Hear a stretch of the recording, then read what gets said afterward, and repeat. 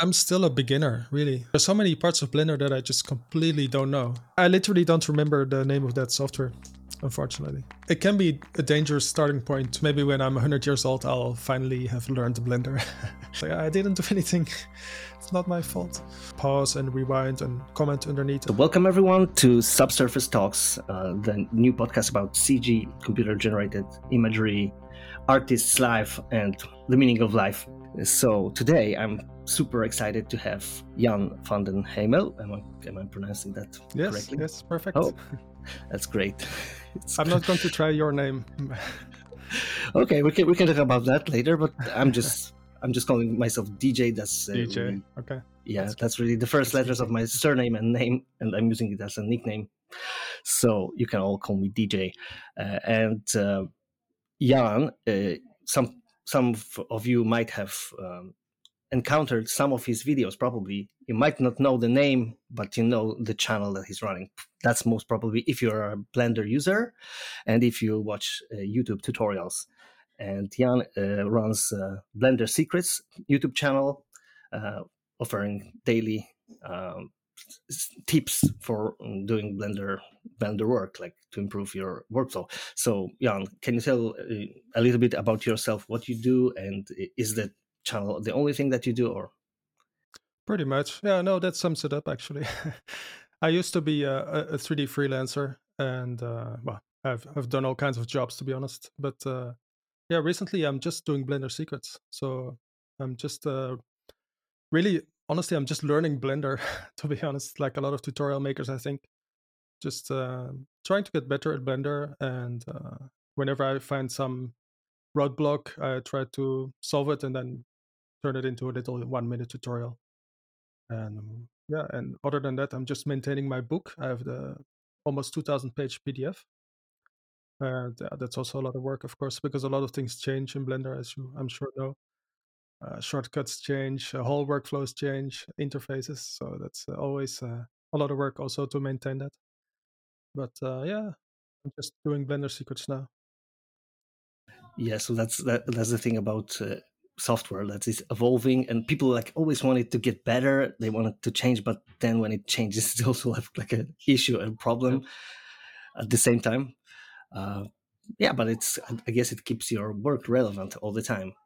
Yeah, it's kind of a double-edged sword, isn't it? I mean, at the same time, it's good for me because it means I get to update my book all the time and it stays relevant. And there's a reason for people to buy the book because they know they can get the free updates and so on. And I will always have topics for the videos because I can just, even if I have no idea for a topic, I can just go back to the very first one and it will already be out of date, so I can remake that. But at the same time, of course, you're constantly learning, and but I kind of like learning, so it's fine with me. Yeah, so you can get the perspective of your viewers, because you're learning yourself and then you're sharing this with your audience. I'm still a beginner, really. Even though I have years of experience, there are so many parts of Blender that I just completely don't know.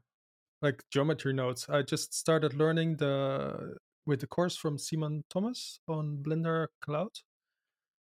Yeah, It's so difficult for me. It's like a completely new it's like a thing. great introduction. Yeah, it's really good. Mhm. Yeah, it's a different paradigm of working than just like modeling, hand modeling. It's like you have to Yeah, kind of like twist your brain. yeah. I'm not a math guy, so Yeah, but I wanted to touch up upon this yeah, always noob approach, because it seems like people are sometimes intimidated by that. Like whether I want to yeah. learn Blender, and it's like it seems like a so hard learning curve, and in fact it's like you never get there. It's always Yeah. chasing the rabbit, not catching it, right? Yeah, you'll never get to the end. Maybe when I'm 100 years old, I'll finally have learned Blender. But no, I think it's better not to focus too much on the big picture. It's just a good idea to approach it from like a little project. Like I want to make this. I don't know. I would say a character, but it's even a character is already a lot, right? Just if you want to just model like a piece of furniture or something, I think that's a really good starting point. Like you want to model a chair or shelf or just whatever you find in your room that you think is an interesting shape, and then just try it and that way you learn a lot, and then you can move on to something more difficult. And that's just, yeah, that's the path. You just have to follow what you find interesting, I think, and not look at, I have to learn everything, because you won't, you can't. I think even Ton Roosendaal doesn't know everything. You know? Yeah, Probably exactly. nobody who works at Blender knows all about Blender either. So Yeah, it's a community project. yeah, So, and let me get back to maybe that part that you mentioned, starting a project that's interesting for you. So I wanted to ask you, what was like this initial spark that drove you to learning CG and Blender? Like, what was the thing that you wanted to make with it? yeah, So you yeah, decided yeah. to That's learn a it. good question. It's almost hard to remember for me, because I guess it was when I was in film school. I was making all kinds of science fiction short films and stuff like that. And of course, yeah, I was just a film student, so I just had to do everything myself. And yeah, I just learned, like, for example, I wanted to make a little robot character, I think, in one of the short films. And probably actually the first thing I ever did was make some kind of time travel portal or something in a short film.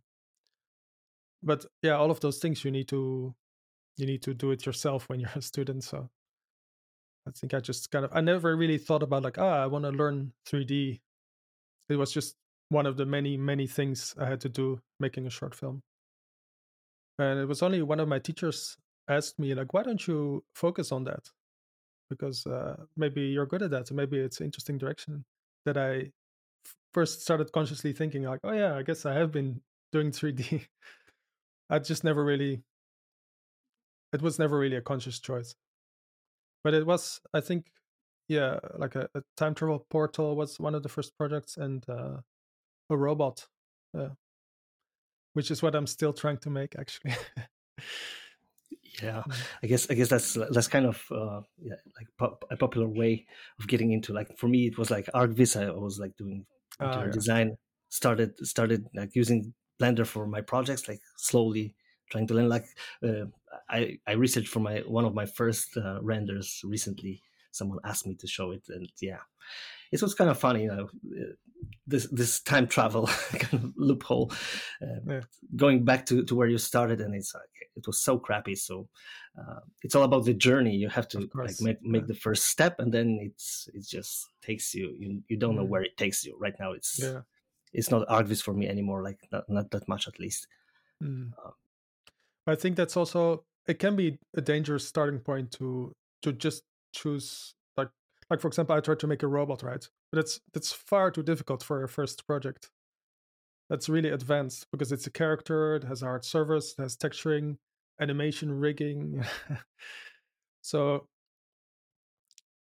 I think that can be dangerous. And I do see that often when I read comments on tutorials, that people are coming at it from kind of a strange direction. Like they skip a lot of the basic stuff, the foundation, I guess you could call it, and they go straight into something very difficult, which, I don't know. It can be fun, of course, but it can also be very frustrating, because you'll just get stuck so many times that you give up. that's kind of interesting. Yeah, the hard learning curve, and you mentioned that, trying to tackle something too difficult, and now it kind of taps to this current, AI controversy, that people are trying to kind of like cut corners and jump straight into creating advanced art, and they're Yeah. using like the image generators, the new term that popped out recently. I was listening to one of the podcasts about it, and they came up with the name promptist instead of artist. I found it quite cool. Uh, Yeah. I think on Twitter, I follow a lot of Japanese concept artists, and I think they call it the prompt ninja. oh yeah. But I think you can still see it, that there's experience behind it or not, because I do find some AI art interesting. Like there are some people who make really bizarre images, like uh, almost like alternate dimension versions of movies that you know. And they all kind of have that mid journey look, but it's definitely concept art that I've never seen before. Like it may be trained on a lot of stuff, but it's really not anybody's recognizable style.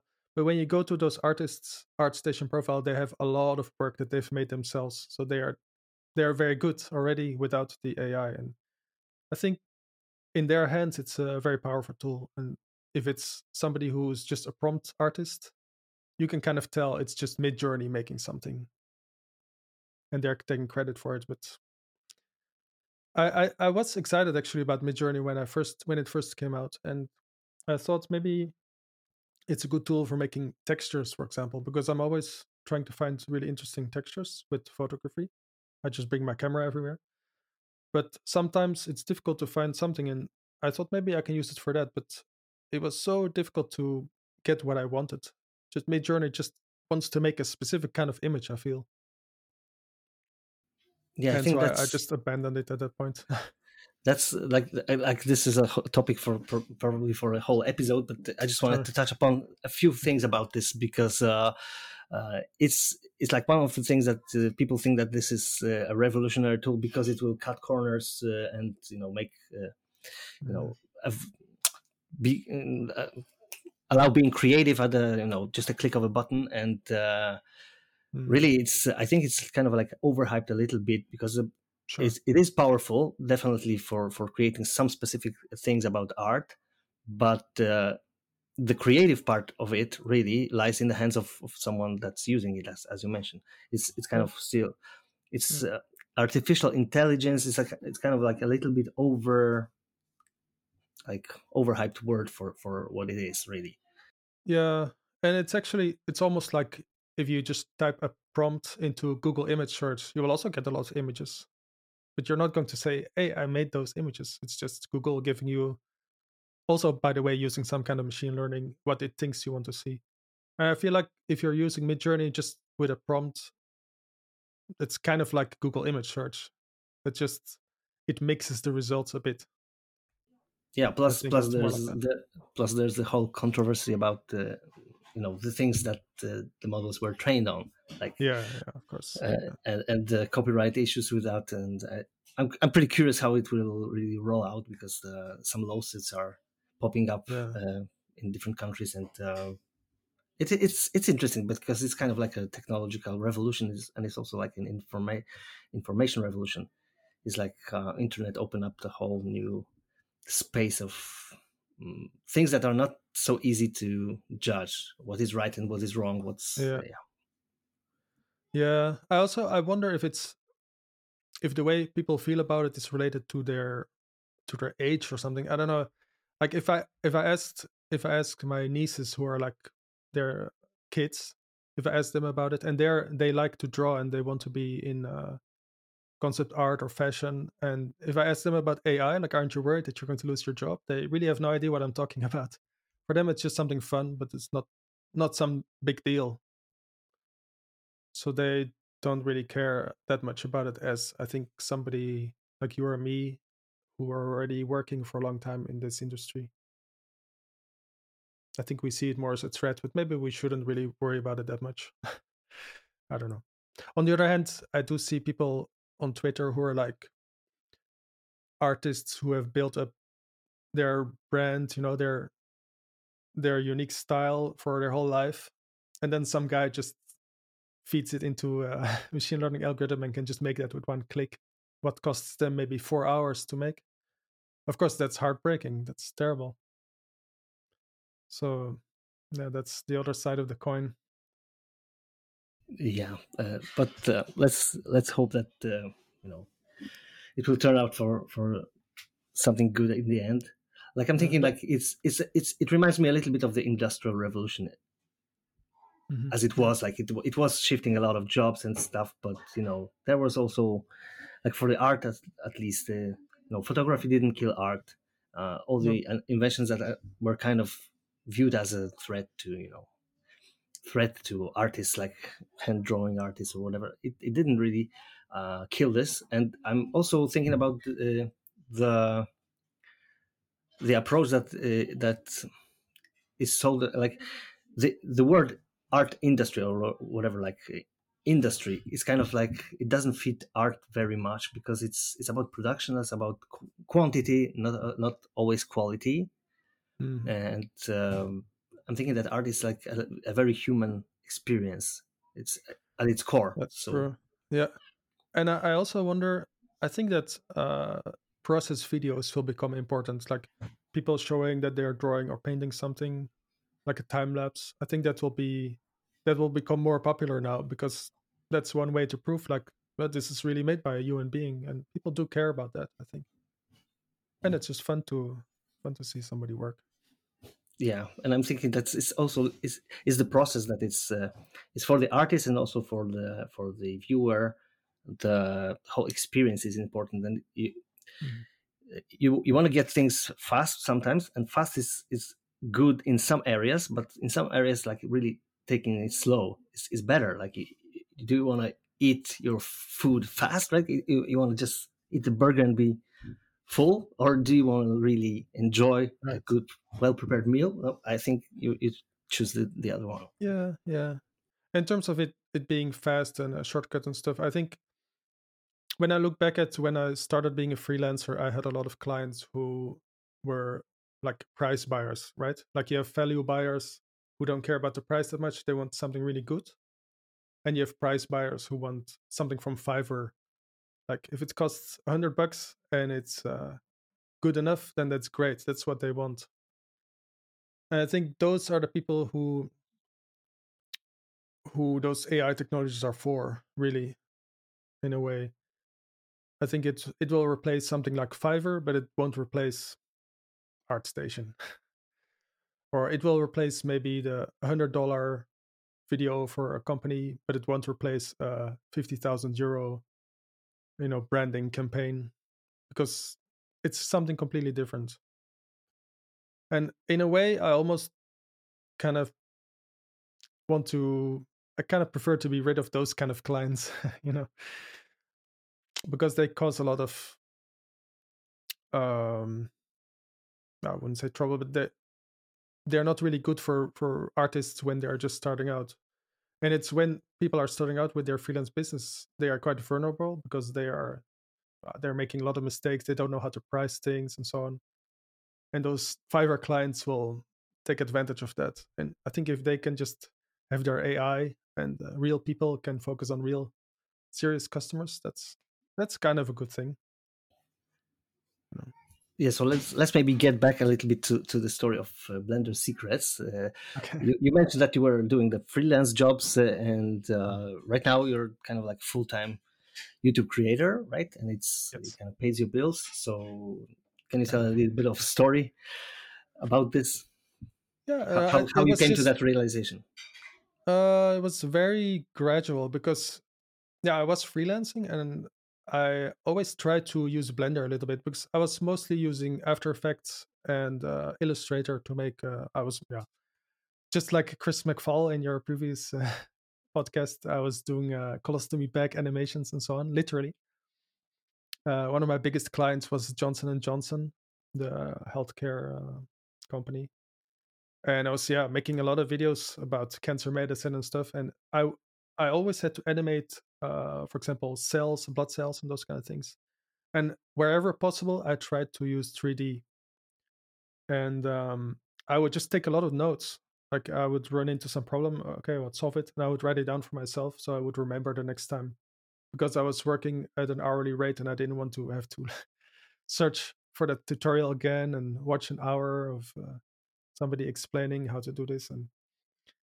And eventually, I just thought it would be fun to make little Instagram videos of that. Um, I guess because my wife at the time had an Instagram channel, I thought, that seems like fun. And it was instantly quite well received. So I just kept going, and I made one every day, usually just before midnight, before going to bed. Just they were very short. Like the first video was just 6 seconds long, and it was quite easy to make those. And they were also without voiceover and so on. That saves a lot of time. And I did that for a whole year, just one every day. And I didn't have the book or anything yet at that time. And I started to think, hey, maybe I should make some kind of video course.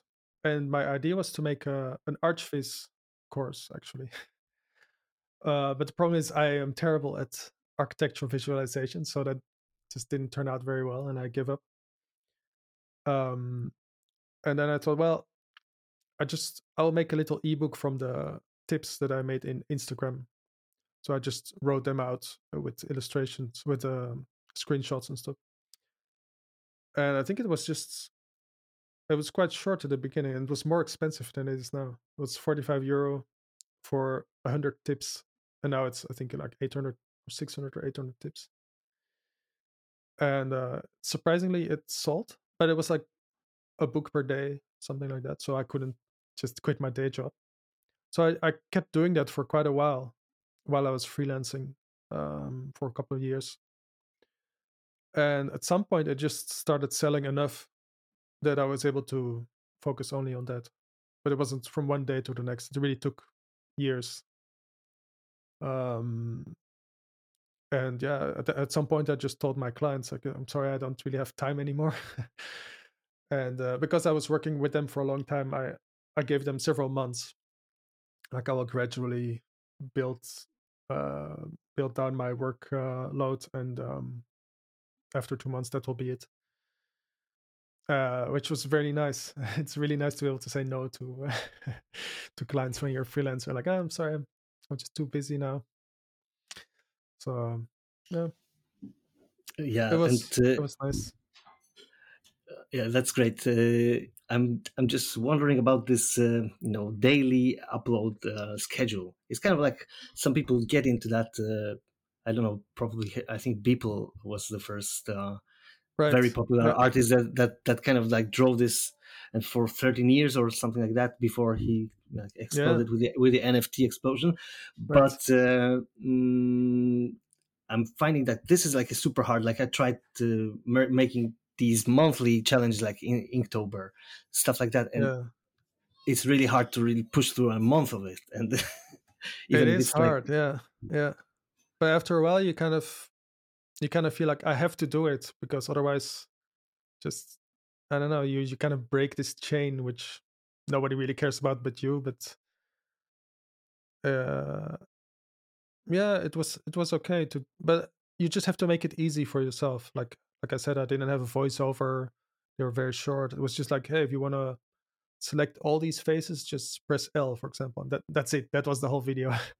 Mhm. So, and then yeah, gradually it just became more and more ambitious. So now I couldn't make one video per day. It would be very, very difficult.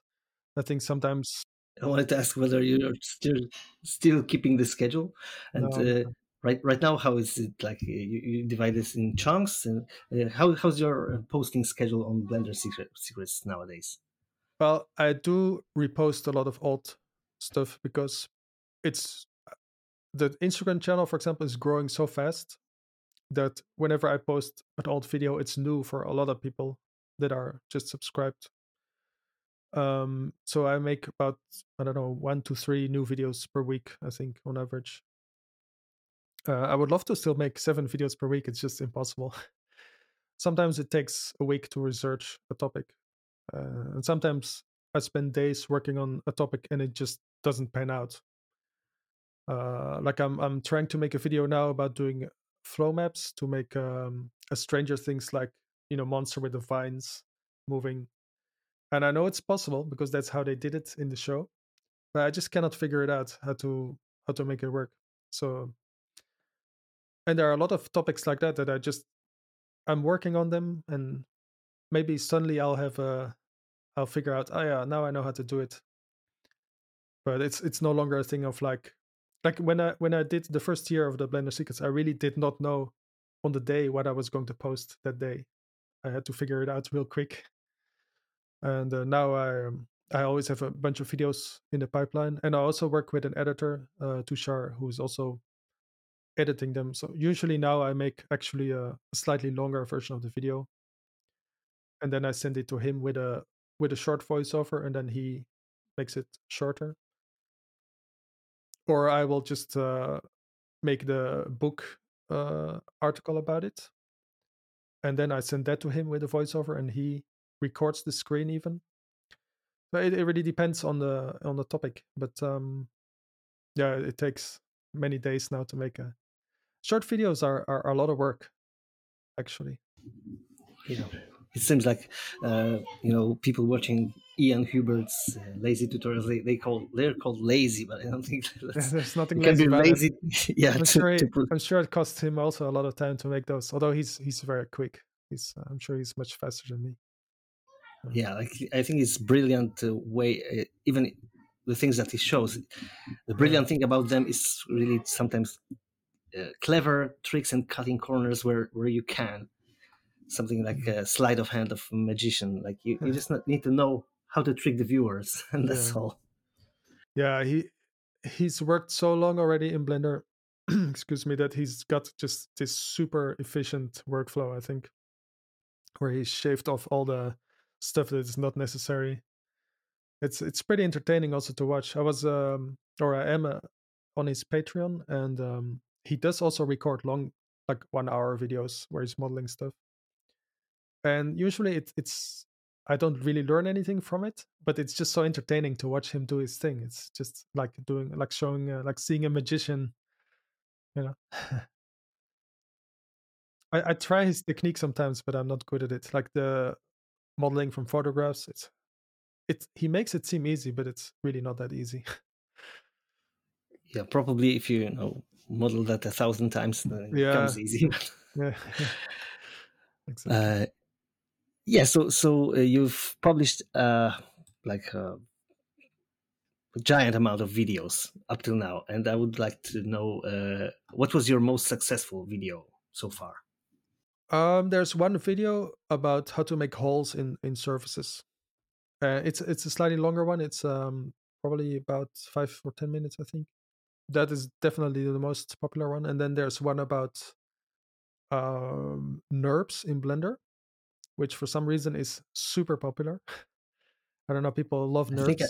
I think I know the reason, and it kind Oh of yeah. ties why the video about holes uh, Oh, okay. Yeah. was one of the most, because it Okay. seems like your audience is very interested in hard surface modeling, and that's I hope so. and I have some experience in CAD before like Yeah. alongside Blender. I was learning to use Rhino a little bit, and it's Okay. like a Yeah. totally different approach. Right now, an app Mm. was released Plasticity. recently, Yeah. Plasticity, and Yeah. it's gaining very much popularity Yeah. amongst Looks artists interesting. that are doing mesh modeling because they want to try this CAD approach. It's so much different. It's Yeah. Yeah. And in Blender, it's very superficial. Like you can use NURBS a little bit, but it's not really. not a full tool set, not at all. No. No. And I think it's not even planned because it's like a Mm. totally different approach. It's a different core philosophy about modeling. Yeah. I guess so. Mm. It would be like a separate blender Yeah, all but along. I guess I mean sculpting is also a very different approach to modeling than polygonal modeling. Uh, and you have also metaballs Yeah, and perhaps Blender. geonodes. Yeah, Blender is It's a all Swiss different knife. ways. Yeah, it would be fun if you could do stuff like plasticity in Blender or like VR modeling. That would also be really fun. Yeah, but I guess But that's the blessing and the curse of Blender being everything for everyone, and it's like it's not perfect for for no yeah, one yeah, at the end. You need developers for all of that. sure. Uh, so talking about Blender, like what would be the most exciting Blender feature that has been added into Blender, for example, like last year? Well, for me, I love sculpting, so all the new sculpting features are always the most exciting thing for me. And sometimes they are already there, and the exciting thing for me is just discovering that they were there all along. Like I figured out that you can slice stuff. Like in ZBrush, I used to use ZBrush, and you can slice objects very easily. And I thought it wasn't possible in Blender, but it is apparently, and there are a couple of ways to do it. So I was very happy about that. Of course, that's not a very sexy topic or something. It's not like geonodes or. But for me, those are interesting. And I guess for sculpting, they improved the pose brush in a quite interesting way. Thought it was pretty exciting. Like you can mix it with cloth simulation, so you can pose a character with clothing, and the clothing will really deform using Cloud Sim, that kind of stuff. So there are a lot of things being added to the sculpt mode that I think are very interesting. But of course, geometry node is developing very quickly as well. I think it's just really not on my radar yet. So I don't know about Yeah, it. it's kind of sad that the sculpting development slowed down a little bit after Pablo Navarro leaving Yeah, the ship, so to yeah, speak. yeah. He's doing like an interesting project of his own, like this cozy Hmm. blanket app for retopology. Yeah, yeah, yeah, Yeah, but the sculpting things in Blender really took off because of his improvements. I think for a lot sure. of credit for him. Yeah. But I was following it because I'm also interested in sculpting area of Blender a lot, and I'm trying to learn it from I think since a year and a half, like more Okay. intensively. And I was also looking online for some things about that and found out a channel. It's called Outgang, and it's run by a character artist that's worked for AAA Studios and Okay. using ZBrush and right now learning Blender as well. And there was Hmm. a video talking about how Blender is better than ZBrush, and it was like, oh my god, that's kind of like a clickbaity Controversial. title.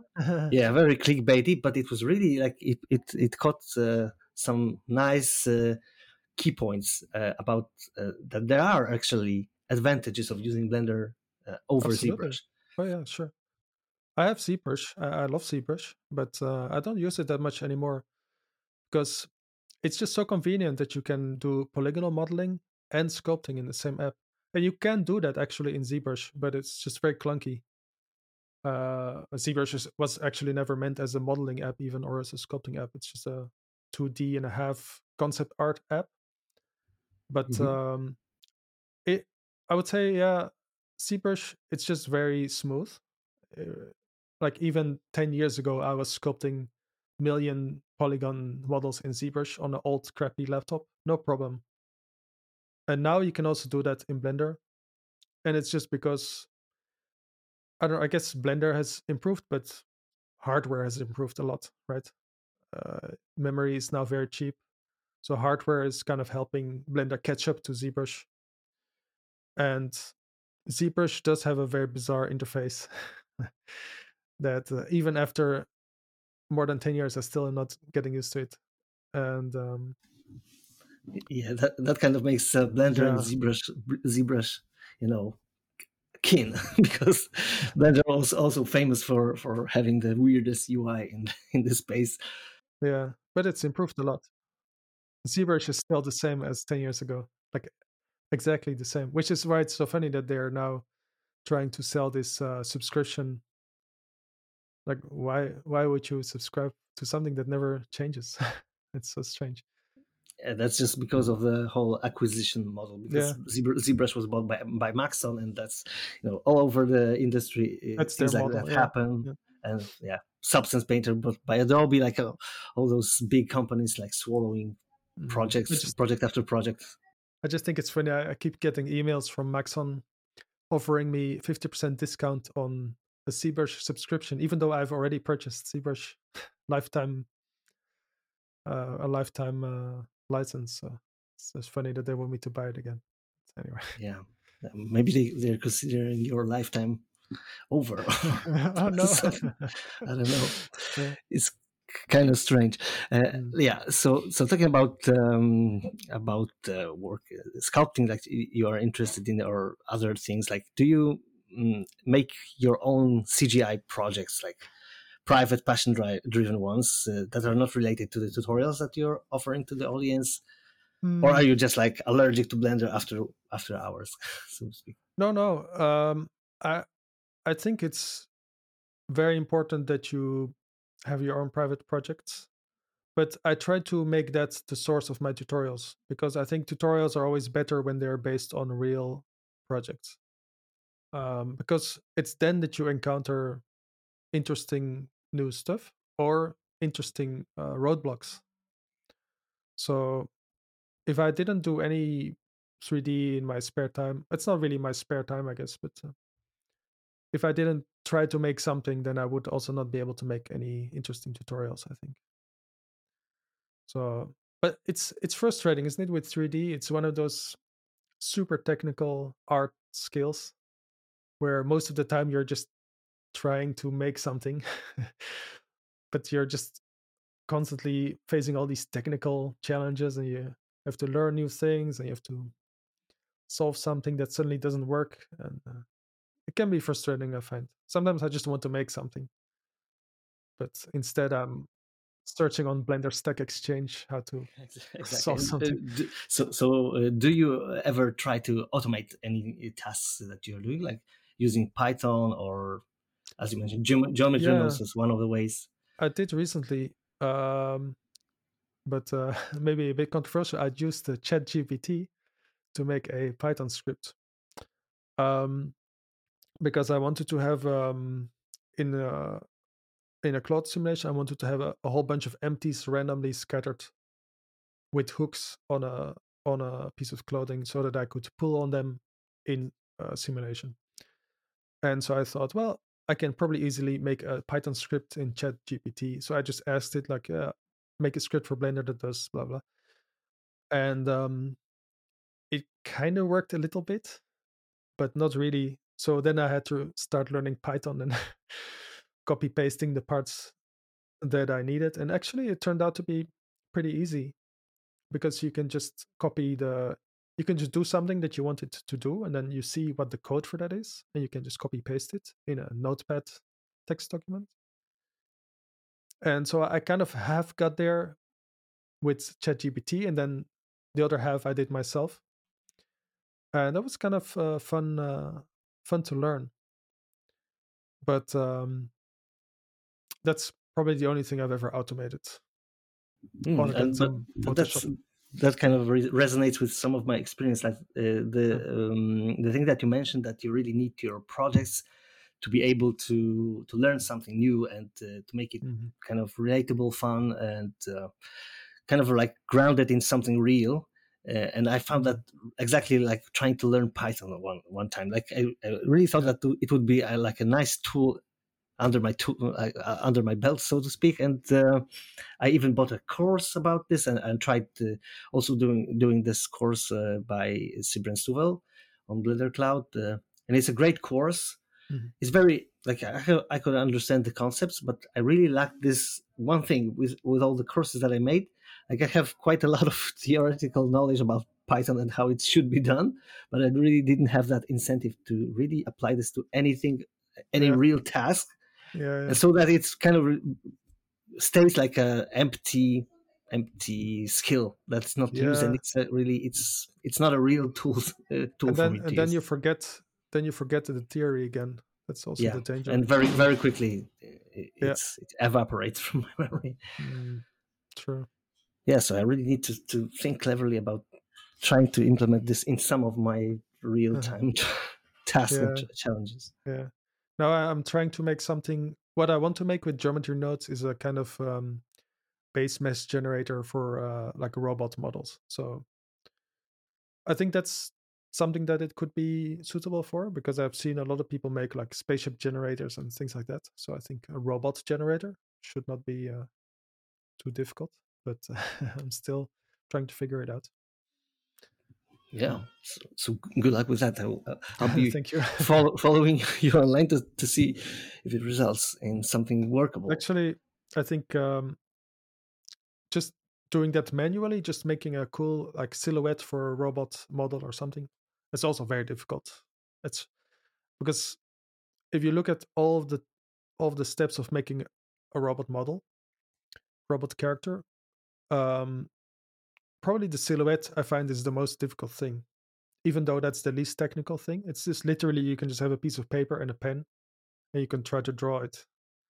But all those other steps are technical, and you can just learn that. But that first creative step is very intimidating, I think, to try to come up with something really good. That's why I wanted to make that base mesh generator, to kind of give you something more than just a blank page. I saw Mhm. that there were tools for that some time ago. I've seen Alchemy, I think. It was like a very simple tool with some Sounds symmetries. familiar.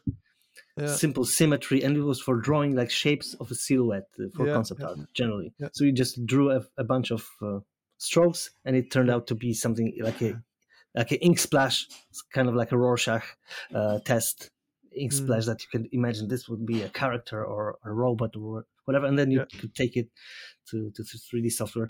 I think it's kind of a little bit like I think I tried that one.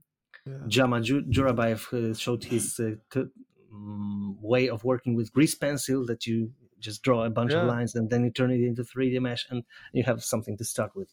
Yeah. He's another person who has a really unique workflow, right? It's interesting. He just, I've never seen anybody do it like that. And he just uses that to make concept art for Jurassic Park and Star Wars. It's amazing. Mm. And he's using a lot of different tools and kind of combining them, Yeah. doing some stuff in this tool and some stuff in other tools, and he's just like doing this conglomerate at the end and very high quality Yeah. output. Yeah. So are there? You mentioned After Effects, that you were using this in Yeah. your freelance jobs, and apart from After Effects and Blender, are there and Zebras that you mentioned? Are there any other tools that you have tried, and what made you like 3D tools, for example, and what made you Yeah. stick with Blender? Um, well, I was pretty good with 3D Max. That's the first program I ever used for 3D. And I really enjoyed it, but it's very expensive. And it was more expensive, I think, even in the past. And I'm sure now they have a subscription service or something. But I think it was like almost 10,000 euro or something when I was uh, using that. And then I tried to learn Maya for a while. That didn't really catch on. And yeah, I honestly don't remember when I tried Blender for the first time, but I probably tried it several times before 2.79, where it was that bizarre horizontal interface. And that I could never figure out how to do anything with that. So it really wasn't until 2.79, I think, that I really took off with Blender. So not that long ago. But so yeah, to answer your question, 3D Max, Maya, and actually before, that's something I'm trying to figure out. But before 3ds Max, I had some other software that I got from a disc. You know how there used to be 3D magazines with demo discs and so on. Um, I don't know if you know. I don't know how old you are. If in fact I'm old enough to remember, programs loaded via cassette tape Okay, yeah, okay, deck. me too. So Yeah, yeah. yeah, my But first computer was I literally. Spectrum, ZX Spectrum. Oh, okay, That was yeah, my first. okay. Mine was a Commodore 64, but I literally don't remember the name of that software, unfortunately. Well, anyway. Great. Like Blender is also old, really. If you take a dive into I like guess so. Yeah. prehistory of Blender, is also like dates to like deep 90s somewhere. Oh yeah. Yeah. Wow. Probably 20 years old or something, or 30. Or... Yeah, I think that 1.0 was something around half of the 90s. I'm not really sure, so I just don't want to mislead our audience anyway. So you mentioned the printed copies. Like you can like buy the ebook version of your uh, shortcut Yeah. books. People ask me if there's a physical copy, but it would just be insanely expensive, first of all. But more importantly, it would just be out of date very quickly because I do update it. I try to update it at least 4 times a year. And it's really necessary with Blender because it develops so quickly. And if people buy a physical book after a year, there will be a lot of stuff in it that will not work anymore. So, but mainly also it would just be super expensive. 2,000 pages, full color. Yeah, Uh, I remember that I was learning from a printed book some time ago, like a long time ago. I bought like sure. in my native speech. Like a Bible of Blender or something like that. It was really good, and I still have it somewhere on my shelf. And it's quite nice to like look at this book like a time capsule because it's so outdated right now. But some of the core concepts still are relevant. But a lot of it's like a history book. Yeah, That's yeah. how 3D was like 10 years I, ago. I didn't know they had something like that for Blender. I did learn 3ds Max from a book as well. Yeah, from the library, also out of date, but it still worked for the most part. Yeah, some more fundamental concepts might be a good idea for a book. Really, like I recently bought a Yeah, book about anatomy for artists, for example. If you want to like learn stuff that really doesn't change, like they yeah, might discover something new fascinating about the human body, but like a lot of it is already known and it won't change probably unless we yeah, yeah. cyber enhance it. I bet you can make a book like that for 3D if you just make it software agnostic and just say like, well, there are vertices and there are edges and polygons and so on. And I mean, those things are the same regardless of what software you use. So I think you could explain a lot of those things without ever saying like this specific software, you have to click on this. Probably it's possible to make a book like that. Yeah, so maybe about the digital outlets of your content. Let me ask you about because you are offering a short form content which was popular on YouTube because of the shorts feature, and it Mhm. was all inspired by TikTok. And I wanted to ask you whether you ever tried running a TikTok account. um, yeah, actually, I did, and I think I had at the most maybe 3 followers or something, and then I just gave up because it was just not working at all.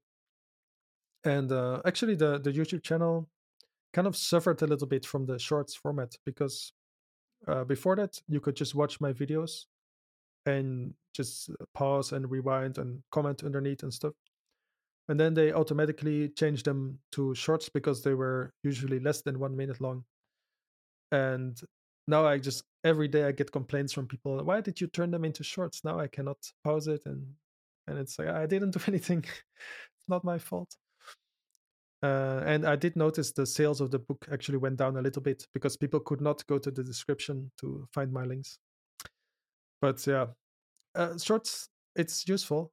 Uh, Nothing against shorts, but I don't think it really helped the channel, and it doesn't seem to work on something like TikTok because TikTok is more for entertainment, and Blender Secrets is a typical what they call search channel. Like people are not going to sit down on Saturday morning with a bag of cookies and watch some fun Blender Secrets videos.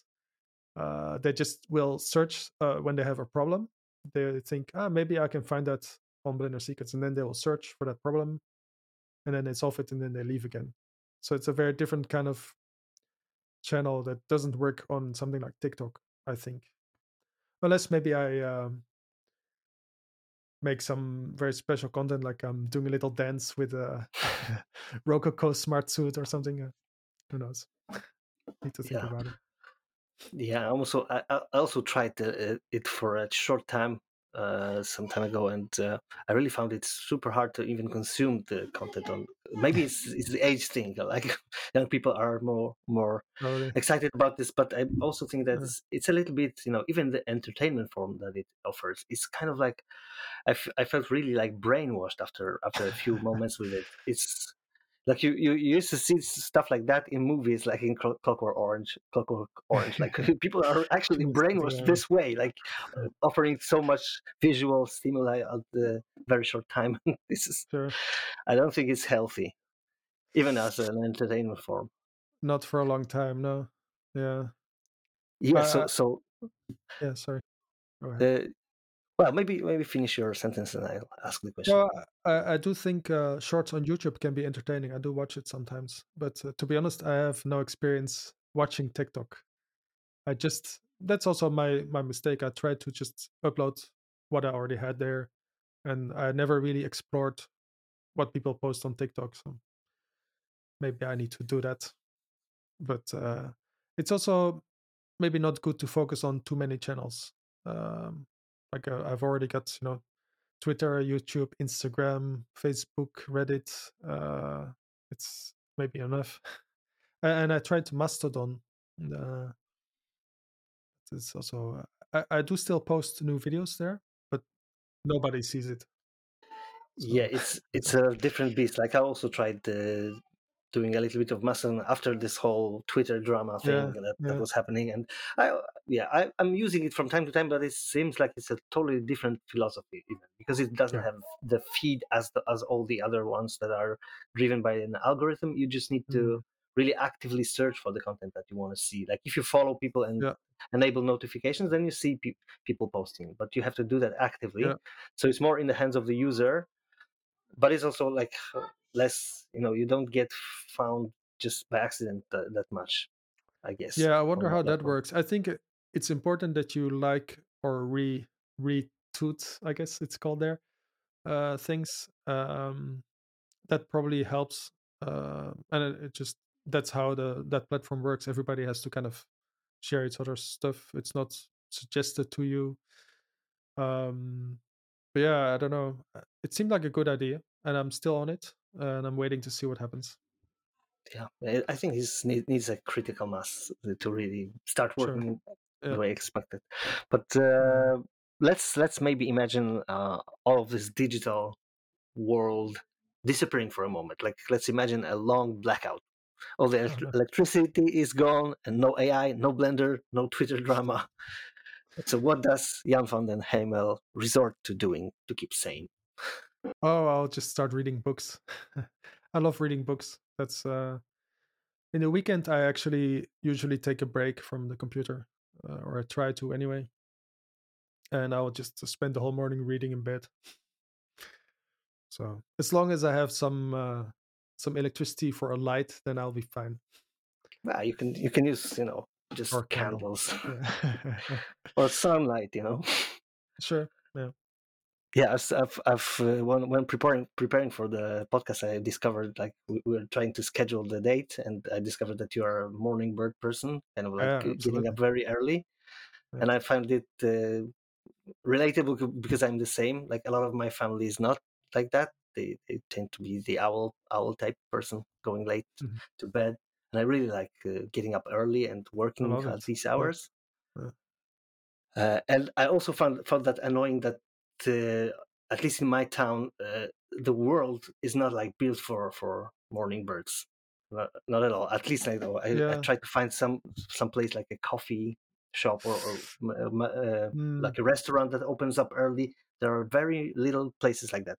All the things are set up for afternoon, evenings. I don't yeah. know why.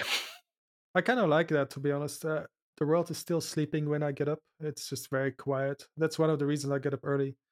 It's so quiet that I can just concentrate very easily because I'm very easily distracted. Like if something happens in the street, I'll be distracted. A car drives by, I'll be distracted. But in the morning, there's just nothing. It's just quiet, so I can just work for hours and hours. Like my watch has to remind me sometimes, hey, you have to stand up and walk around a bit. It's not healthy to sit for so long, and I will just have no problem concentrating.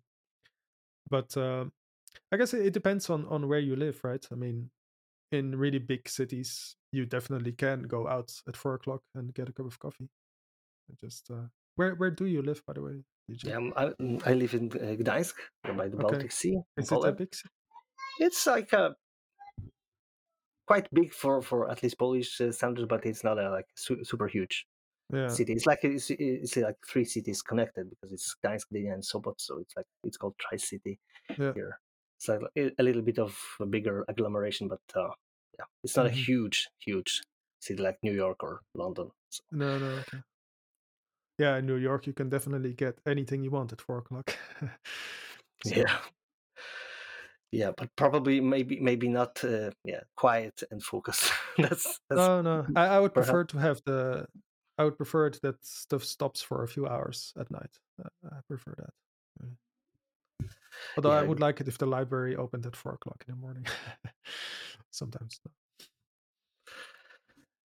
yeah, that's great. So we're kind of like getting close to an hour, and I was thinking about making it. I even made a survey about how long Yeah. on Twitter how long people are listening to a podcast, and it turned out that the hour mark is kind of like digestible for people.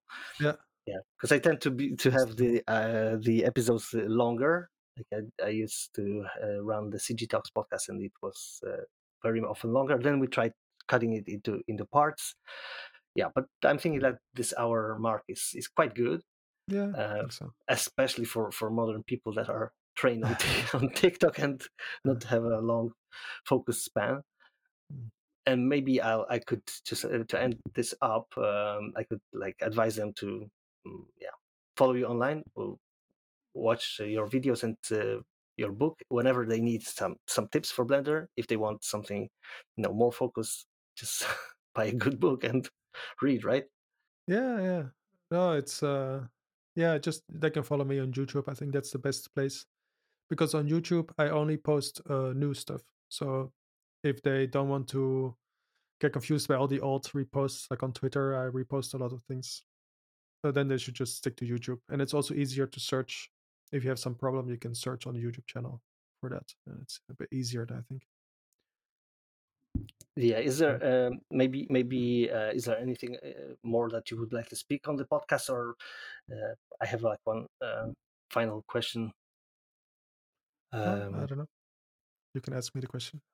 yeah, I would like to just know what are your kind of future plans on the channel. Is it just like going with the regular schedule of posting and doing the same thing, or are anything else that you're planning for this year, for example, that's interesting for your channel's viewers? I don't know if I should talk about it, but I'm working on a video course, but I'm already working on it for I think at least a year and a half. Of course, it's hard service robot stuff. Actually, it's kind of concept art sculpting in Blender specifically, and I actually already wanted to release that last year, but it turns out I just have to still learn a lot of stuff before I can really finish that. And that's something that they can look forward to. And for the rest, yeah, I'll try to keep posting the 1 minute videos. To be honest, I think there are still so many topics that I need to touch on. So I'm trying to learn geometry nodes, for example. Hopefully, I can. I don't know if that's even possible, but I'll try to put that in 1 minute videos somehow If you find a someday. clever way to put that into chunks, Yeah, I guess you could like the whole idea of nodes is like thank you. compartmentalizing the actions into small boxes and connecting Yeah, them together. yeah, So yeah. your videos are kind of like nodes. You have to connect them in your brain. All the tips. Yeah, I guess so. Yeah, yeah, that's a good point. Yeah, so that's exciting. Like the course thing is kind of like using these small tools and building something bigger. And it's, as you Yeah, said, it's difficult. I'm not used to it because my attention span tends to only have to be for like 1 minute videos. Like there's the attention span of the viewer, but there's also the attention span of the creator. And when you're working on a course, you have to keep so many separate elements in your brain. It's just it's difficult, really, very difficult. I'm so impressed by people like Zach from CG Boost who can just do that. I'm sure it's not easy, but they make it seem kind of easy. And I had to spend a lot of time just learning how to talk on a microphone and model at the same time, like demonstrate something and record, which is how he does that. I just had to train myself for that because I just normally write the voiceover text, then I record the voiceover text, and I literally say every sentence like 10 times before I think it's good enough. And it's just a very different way of working. So I had to make a switch and train myself for a different kind of content creation. yeah. So that seems like a new challenge and Yeah, exciting thing ahead. So if anyone wants to learn Blender tips or Blender concept art in the future in your course, I highly recommend following your channel. It's very useful. And if you have thanks. anything that you want to use for your Blender magic, and Blender secrets are, is the place to go. So Thank thanks you. again, Jan, for taking the time to record this Thank show. you. Thanks for having me. Uh, Um, Maybe we'll see each other at Beacon this this Oh year, yeah, right? that's Are you going? actually that was one thing that I wanted to ask and kind of forgot. So let's Okay. end on this more community note about Blender conference. Like, have you been to the last Blender Yeah, conference? yeah, I was there. Yeah, Yeah, it so was fun. we kind of must have crossed paths, but Yeah, didn't. we crossed each other on the staircase. I was talking about this with some people because this was my first conference, in fact, Me too. and some people said that before a pandemic, when it was in a different venue, it was smaller and it had like more. Right. You were able to meet everyone actually, and it was like Okay. a more small, had a smaller vibe. But Mm. the last one also had a nice feeling to it. But it was big enough just to cross paths but not meet. Yep. Yeah, so I'm really hoping to be this year. Not sure yet if I will be able to, but yeah, really hoping to. But after this first thing, when you go to this conference, you really want to get back because it's such a cool event. Yeah, it was surprisingly fun. I didn't really know what to expect, and yeah, it was just fun to meet all those people that I've talked to online, and see them in real life. I met all the CG Boost people, but I didn't meet you somehow. It's very strange. Yeah, We because just missed each I other. wasn't. Yeah, I wasn't yet working for Subsurface Yeah. at that time. Okay. Yeah, and I also met the CG Boost people there, and also like a lot of people that I knew from like some kind of online meetings, like the podcast conversations that I had, but also a lot Mm. of people that I wasn't really aware that they were using Blender. There's so many new people around there, and it was really cool to see, people interested in so many different areas of Blender and really Yeah, yeah, creative ways of using it. yeah. Like fashion, for example, something Oh I'd yeah, never thought about before. fashion Yeah. is something that also kind of like resonates with me privately because my wife is sewing, and Okay. actually the very thing that I'm wearing here Oh, cool. is her kind of new product, and it's also using some of my hand drawn art on a print. So Oh, nice. it's Yeah. she's preparing to launch it as a product actually, and I'm always thinking about how to use Blender somehow in this process. And Yeah. recently, I've discovered this sewing patterns, UV to sewing patterns in Blender, the add-on. And I think that you've also made a video about this. Seems to suing or something. It's called. All right, so a little bit of technical issues and web connection work going wonky, but we're back here. So we were talking about the Blender conference and fashion things that we discovered, uh, and I'm trying to implement Blender into something that like me and my wife are working on, the fashion design thing. Like, I'm always thinking about using Blender in other places than just my regular work. Yeah. Did you use it because you said you were using it for architectural visualization? Do you use it like to do the decoration of your apartment or something, or to decide where to put stuff? Yeah, exactly. That's also something that I'm using it. Like, usually it's not at the super pro level. Like, I'm trying to Mm. make it simple and just block things out. But Blender Right. is very useful for that. It's easy to kind of at least get a feeling of the space. Yeah. Yeah. Yeah. I Usually, have designed some simple shelves in Blender before, just so that I knew what how big the wood was that I had to buy and stuff like that. It's yeah, kind of exactly. convenient. Yeah, usually I don't do like a super polished ArcViz project for my own needs because there's Um, no time for it and there's no need really for that. mm, Actually, it's I just need to have a vision in my brain, and maybe it sometimes help to get the feeling of the space. But yeah, yeah. That's otherwise it's something I think that's really missing. If I may still ramble on a little bit, a really serious professional architectural visualization course for Blender. I think that's something that's either I just haven't found it or it just really doesn't exist. Because I did one very big, much too big for me project for a client once, architectural visualization. I spent several months on it. And it was really a nightmare because I just couldn't get good renders and I couldn't get good tutorials or information about how to make it better.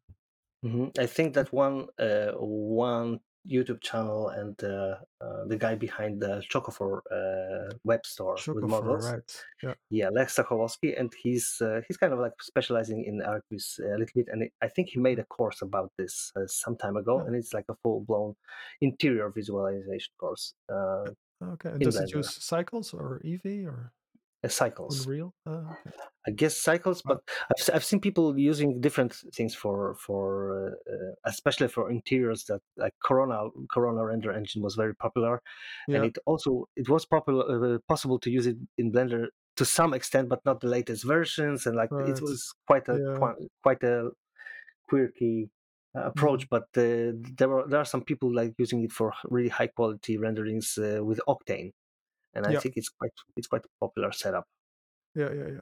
Exactly. Yeah. One of my clients was also